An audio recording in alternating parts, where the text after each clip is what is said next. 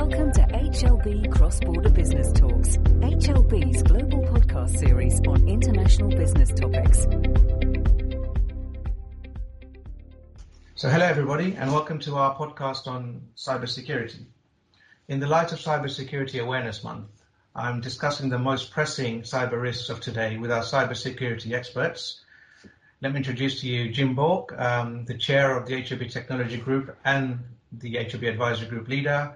Got Almerindo, Graziano, a chair of HLB Digital, and Gustavo, Solis, part of the HLB Digital leadership team. So our recent HLB cybersecurity report showed that since the start of COVID-19 pandemic, activity that could lead to data breaches has increased, and 12% of the IT professionals that were surveyed actually experienced breaches at their organization. So if I move on to the first question of the day, why are companies still suffering from breaches? Are companies operating across borders more vulnerable to the companies that have offices within a geographic location? Maybe I'll start with Jim on that question. Sure, Abu. So let's think about this. So why are we still suffering breaches? Why hasn't the pandemic gone away, right? So when we look at this, our staff are all working remotely. They continue to work remotely. They've been working remotely for the last 7 months, and I really don't see an immediate end in sight. So that is what's driving this, right? That's why they're still suffering breaches because, we weren't prepared for this. We look at the survey that we had done. I think we said 58% of organizations globally were not prepared for a remote workforce. So that would tell me that 58% were not prepared, and we weren't prepared for the cybersecurity challenges that come along with that. And making it even more complex, we take a look at cross-border vulnerabilities. We're all doing business. We do business in my firm globally. So, that also increases our vulnerabilities on the cyber side. Thank you, Jim. Gustavo, your thoughts on this? Yes, Abu. I think the key word here is why are companies still suffering, and still means that it's a time thing. And I thought about this, and I remember the Moore's law, and I don't know if you remember that. Moore's law said that the processing capabilities would increase every 2 years, while the cost will be dropping down. And this is true. This has been true for many years, that capabilities are being increasing in technology.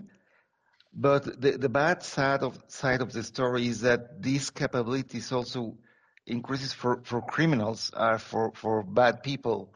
So every day the bad guys have better tools, they have more technology, they have more inventions to try to attack. So I sadly believe that the breaches are going to be here for a long time, as long as we don't have a very fast pace development for protection and for awareness of people.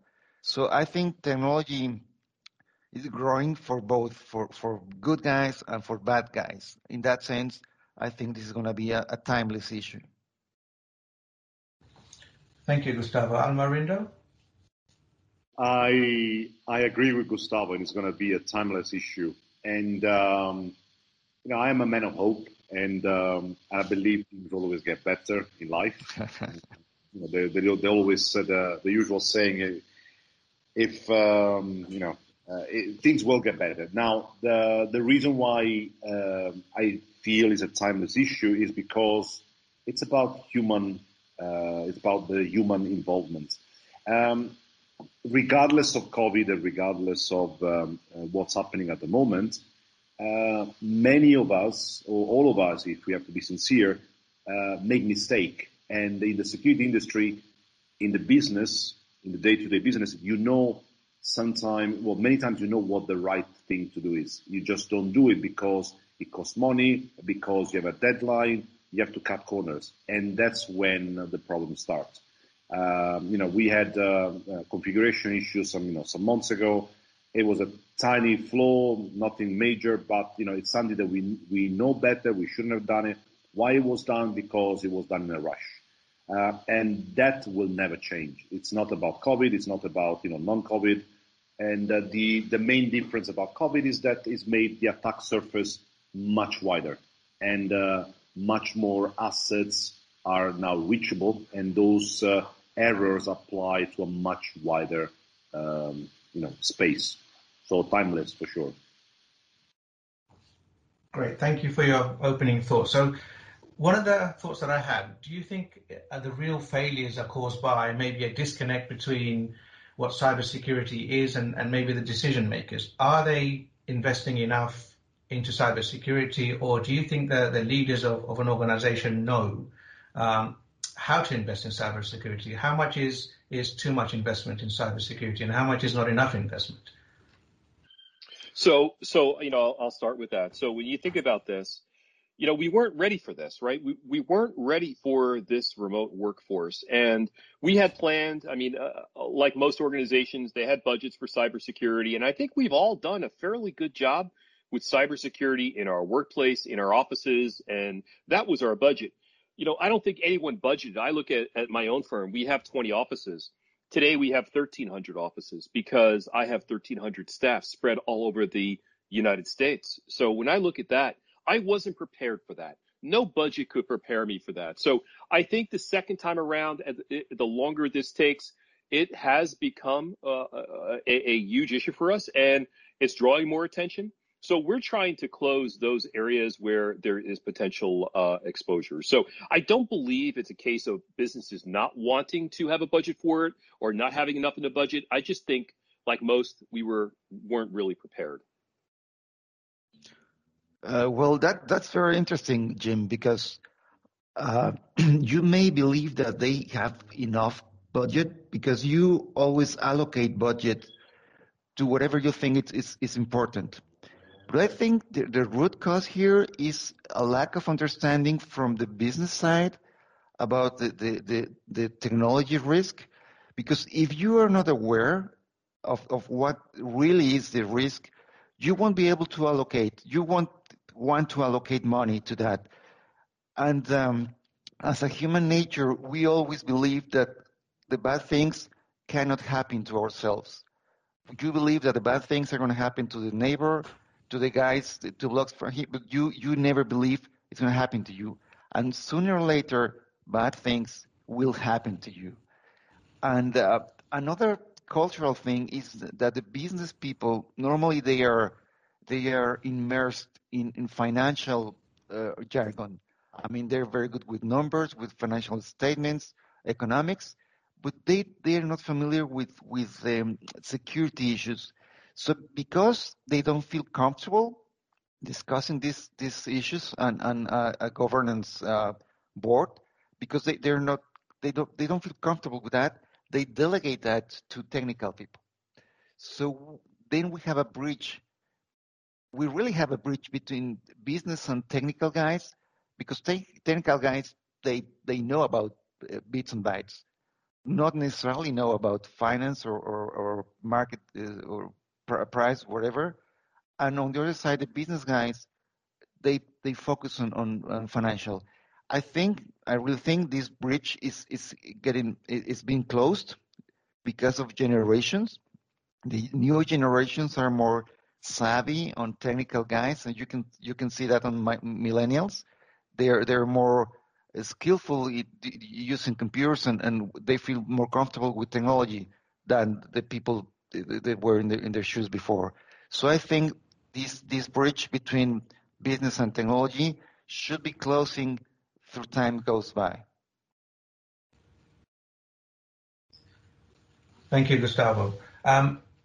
Maybe a question for Almerindo then, just relating to this issue, why are companies still suffering breaches? Do you think that companies that are operating cross-border have a lot more on their plate than companies that are maybe in one location? And how do you think that then maybe that looks at the supply chain of that company, which is another whole subject? But maybe the first part of it is, do you think cross-border business is a lot more at risk than companies that are in single locations? I think it's more dependent on the type of business that you run than on how geographically dispersed or how many employees you have. Let me give you an example. A company that has is primarily IT can easily switch to a home working from home mode. A lot of people will be used to VPN, will be used to working from home or working anytime. When we moved to working from home, our entire staff, the processes that were more annoying, let's say, were the non-IT ones, where people are not necessarily, they're not used to working from home.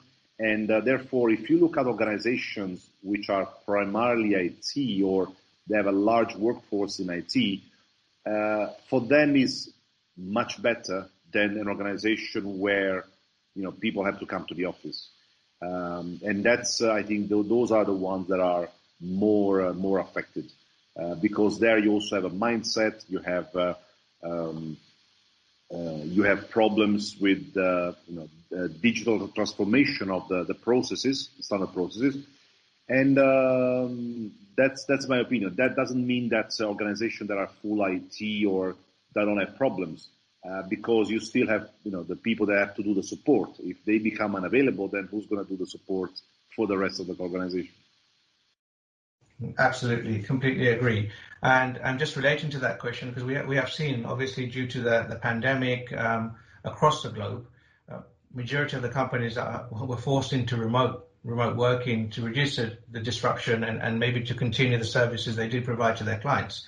As Jim mentioned earlier, from our survey, we have seen that 58% of all respondents mentioned that they were not well prepared for remote workforce, especially those with global locations.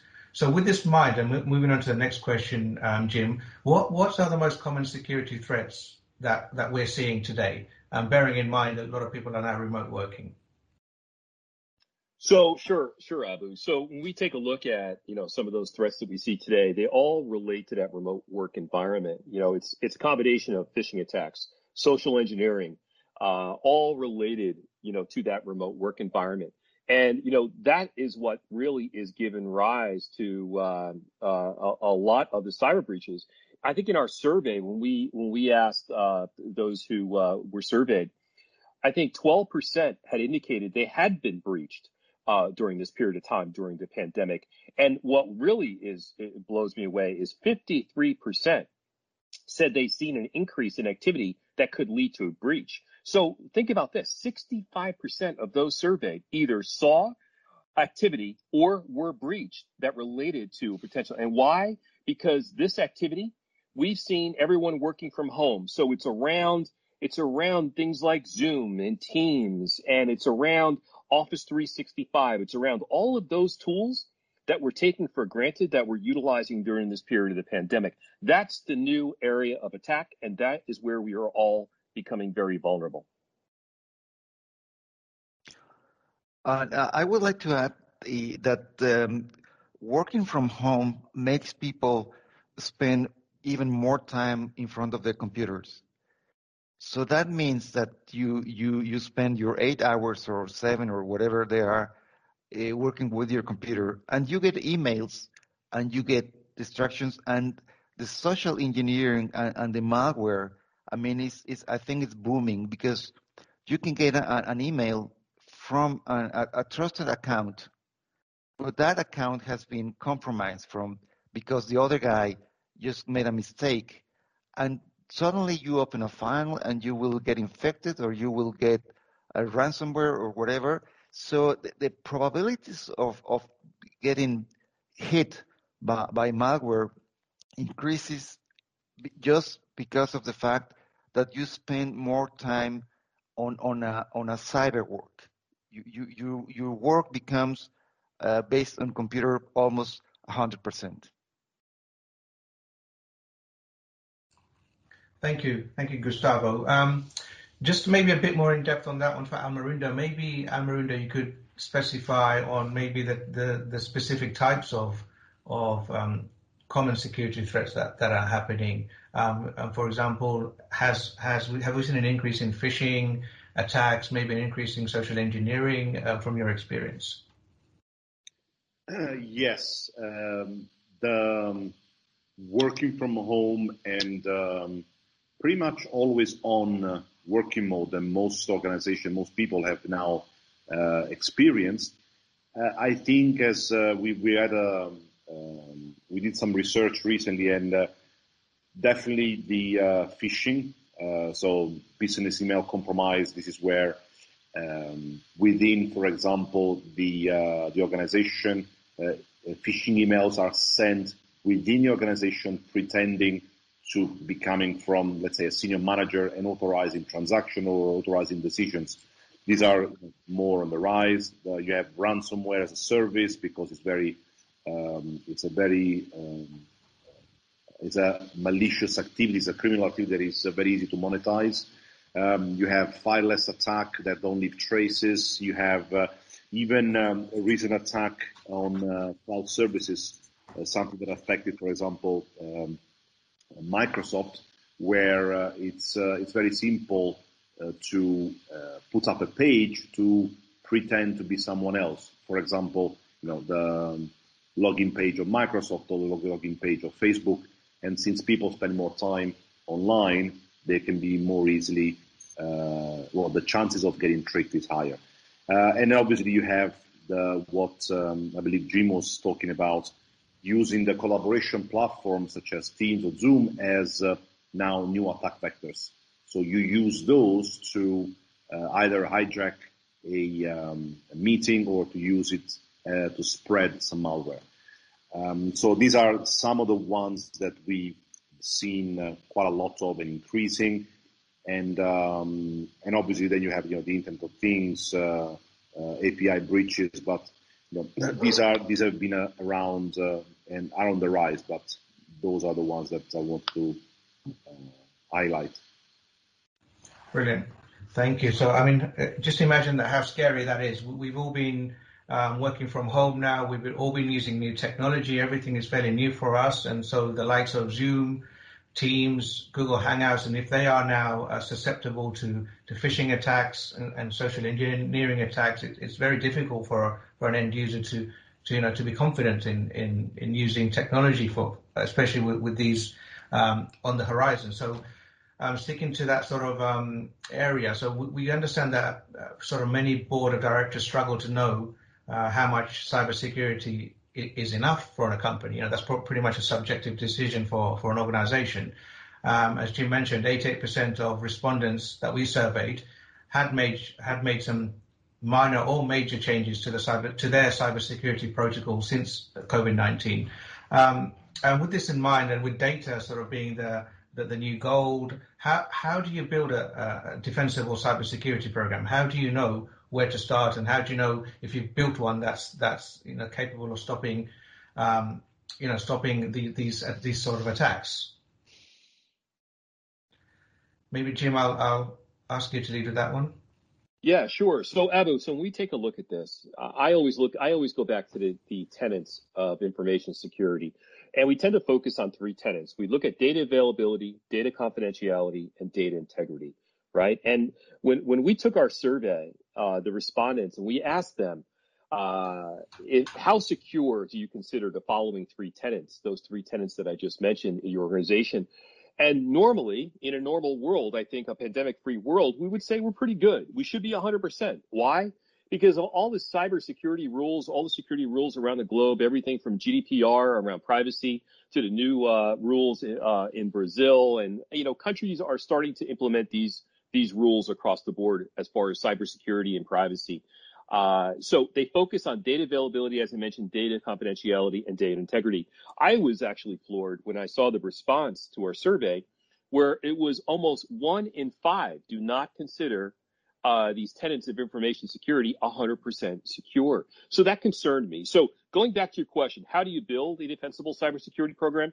Go back to these areas. Look at the availability of your data. Look at confidentiality, keeping it confidential, and data integrity of that data. Focus on those three areas. We have so many rules around the globe, many of them start with what's called the NIST framework, which is what many of the global security and privacy rules are built upon.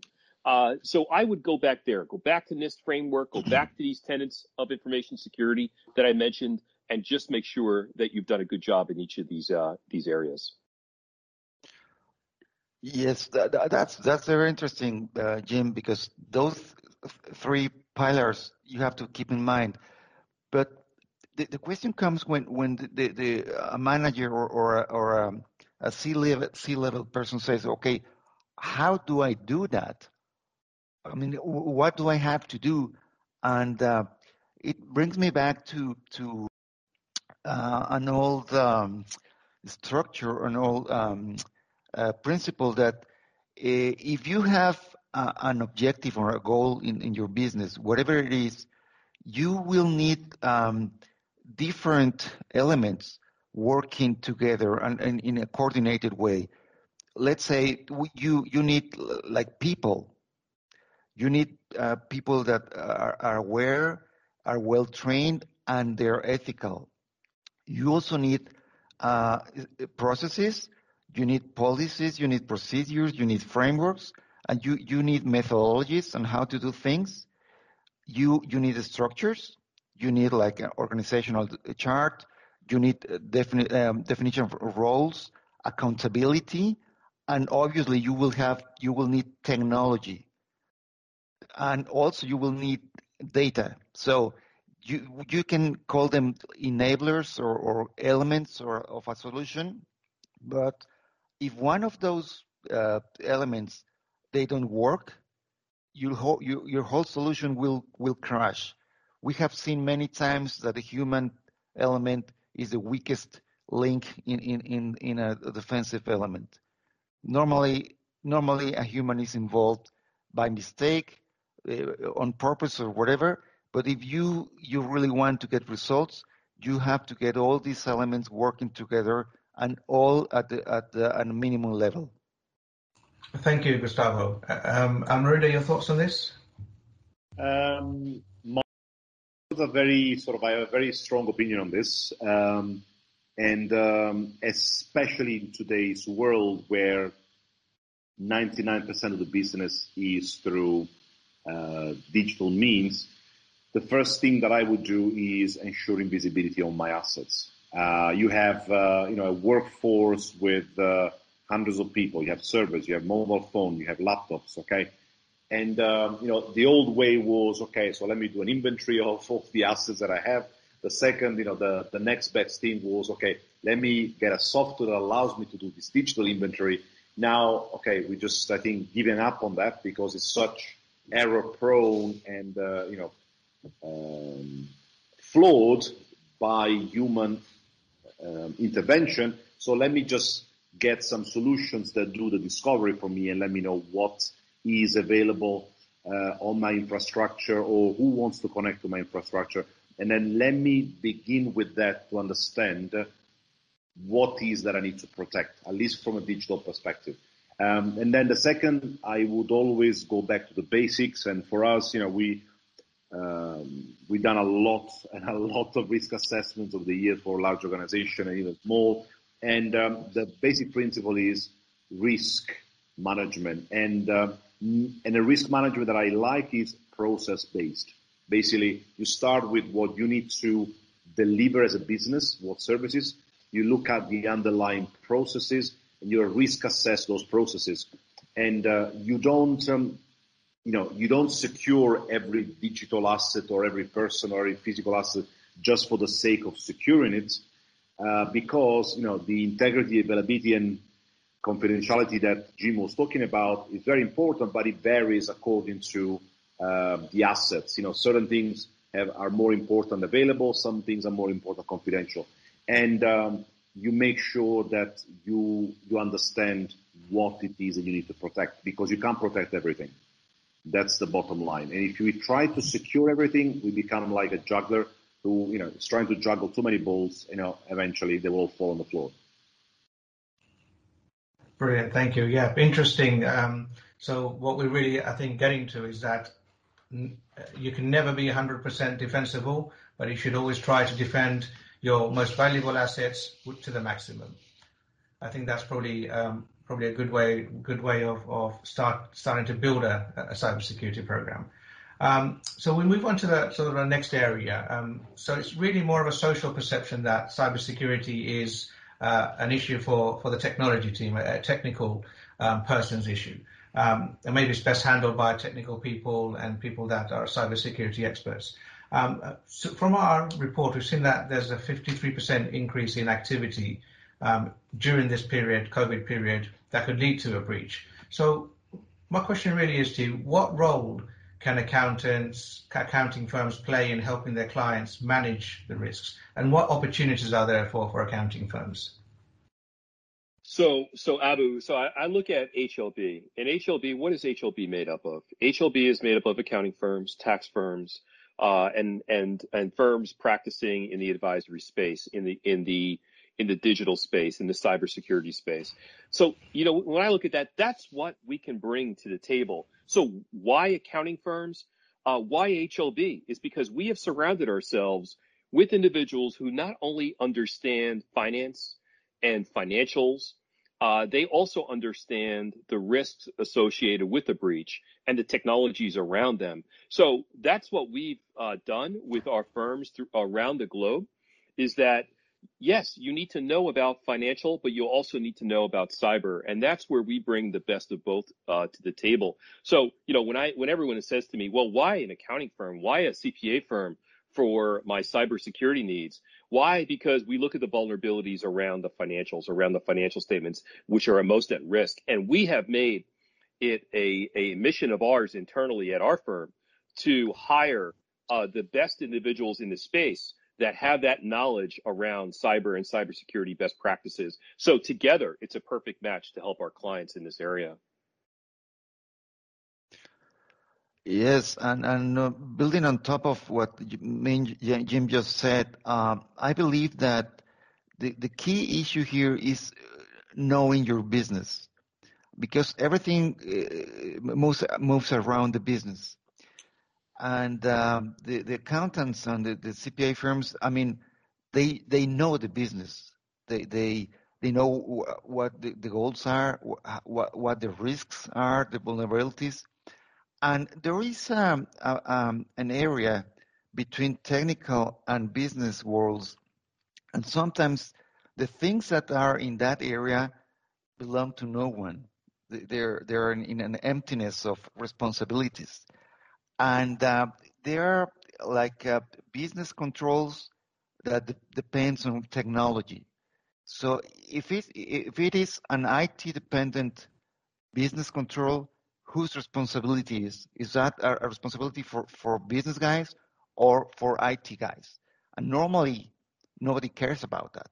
And sometimes the criminals and bad guys, they take advantage of that those vulnerabilities, because they use the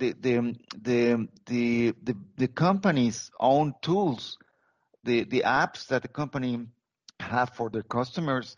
They don't even have to break in. They use the same tools that a legitimate customer does, but they use them for malicious purposes. So who is going to be looking at those things?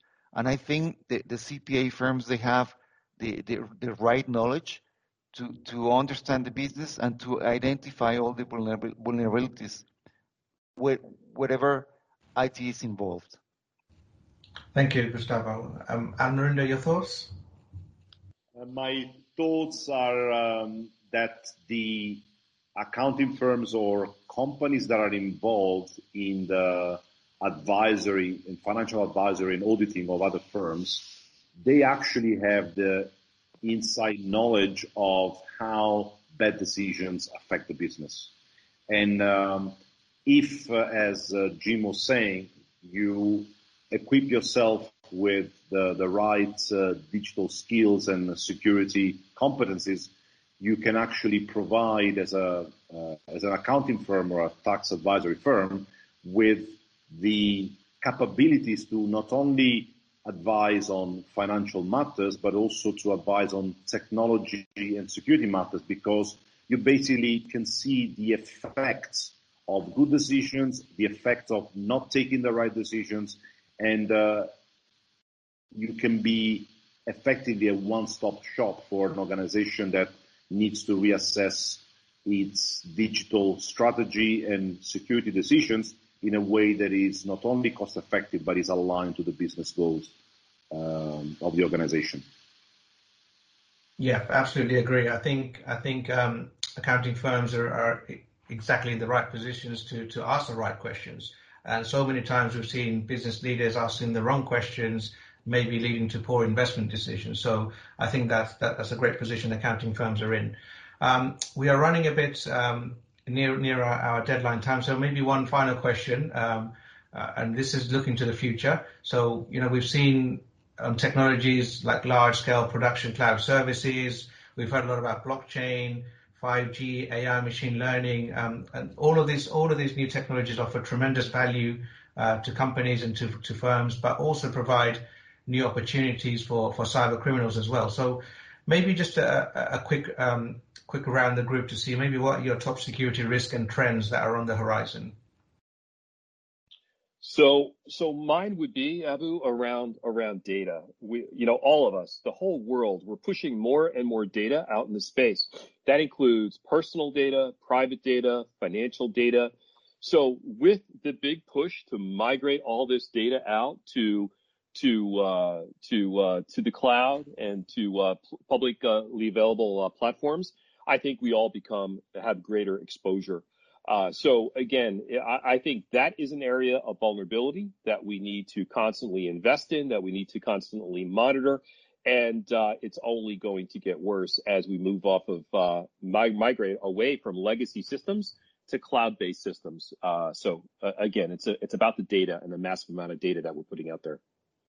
Yes, I will also add that the mobile devices, the smartphones, so because more and more the end users have in their tablets, in their personal devices, they have access to corporate information. So we are multiplying the access points to our corporate information. So one of the major risks that I see in the future is that the mobile devices, smartphones, tablets will be giving opportunities to breach the information, to breach our controls, and to give access to corporate information. Thank you. And Almerindo? I think it's going to be about data. The biggest risk I see is that, and this has been emphasized by COVID, working from home, that it's going to be a great mix between company data, personal data, and I'm not talking about cloud-based services. Those, you know what you're buying, you get a service. I'm talking about the data that crosses boundary. I have, my own phone through which I access the work email, and then, I have, a hard disk where I keep both things, and lack of control is going to be a big risk, because all of a sudden companies will have leaks that they are not even aware of, and the leaks started a long time ago. That's why, as much as I am a big fan of cloud, I'm also a big fan of data protection and again, process driven. Look at, what does your process require? Does it require data to be anywhere? No. So I don't think we should just embrace cloud and be driven by vendors who want to make everything easy and seamless. And I think we should be driven by our security requirements and business requirements. And I don't see a lot of that happening, and I think that's where the major risks are going to come from. Brilliant. Unfortunately, guys, we've run out of time for this podcast. I'd like to thank you, three of our experts, Jim, Gustavo, and Almerindo, for your fascinating thoughts and insights. I'd like to thank all the guests for listening as well, and just a reminder that you can download the full report at hob.global/cybersecurity. Thank you very much. Thanks for listening. For more information about this topic and other cross-border business insights, visit www.hlb.global/insights.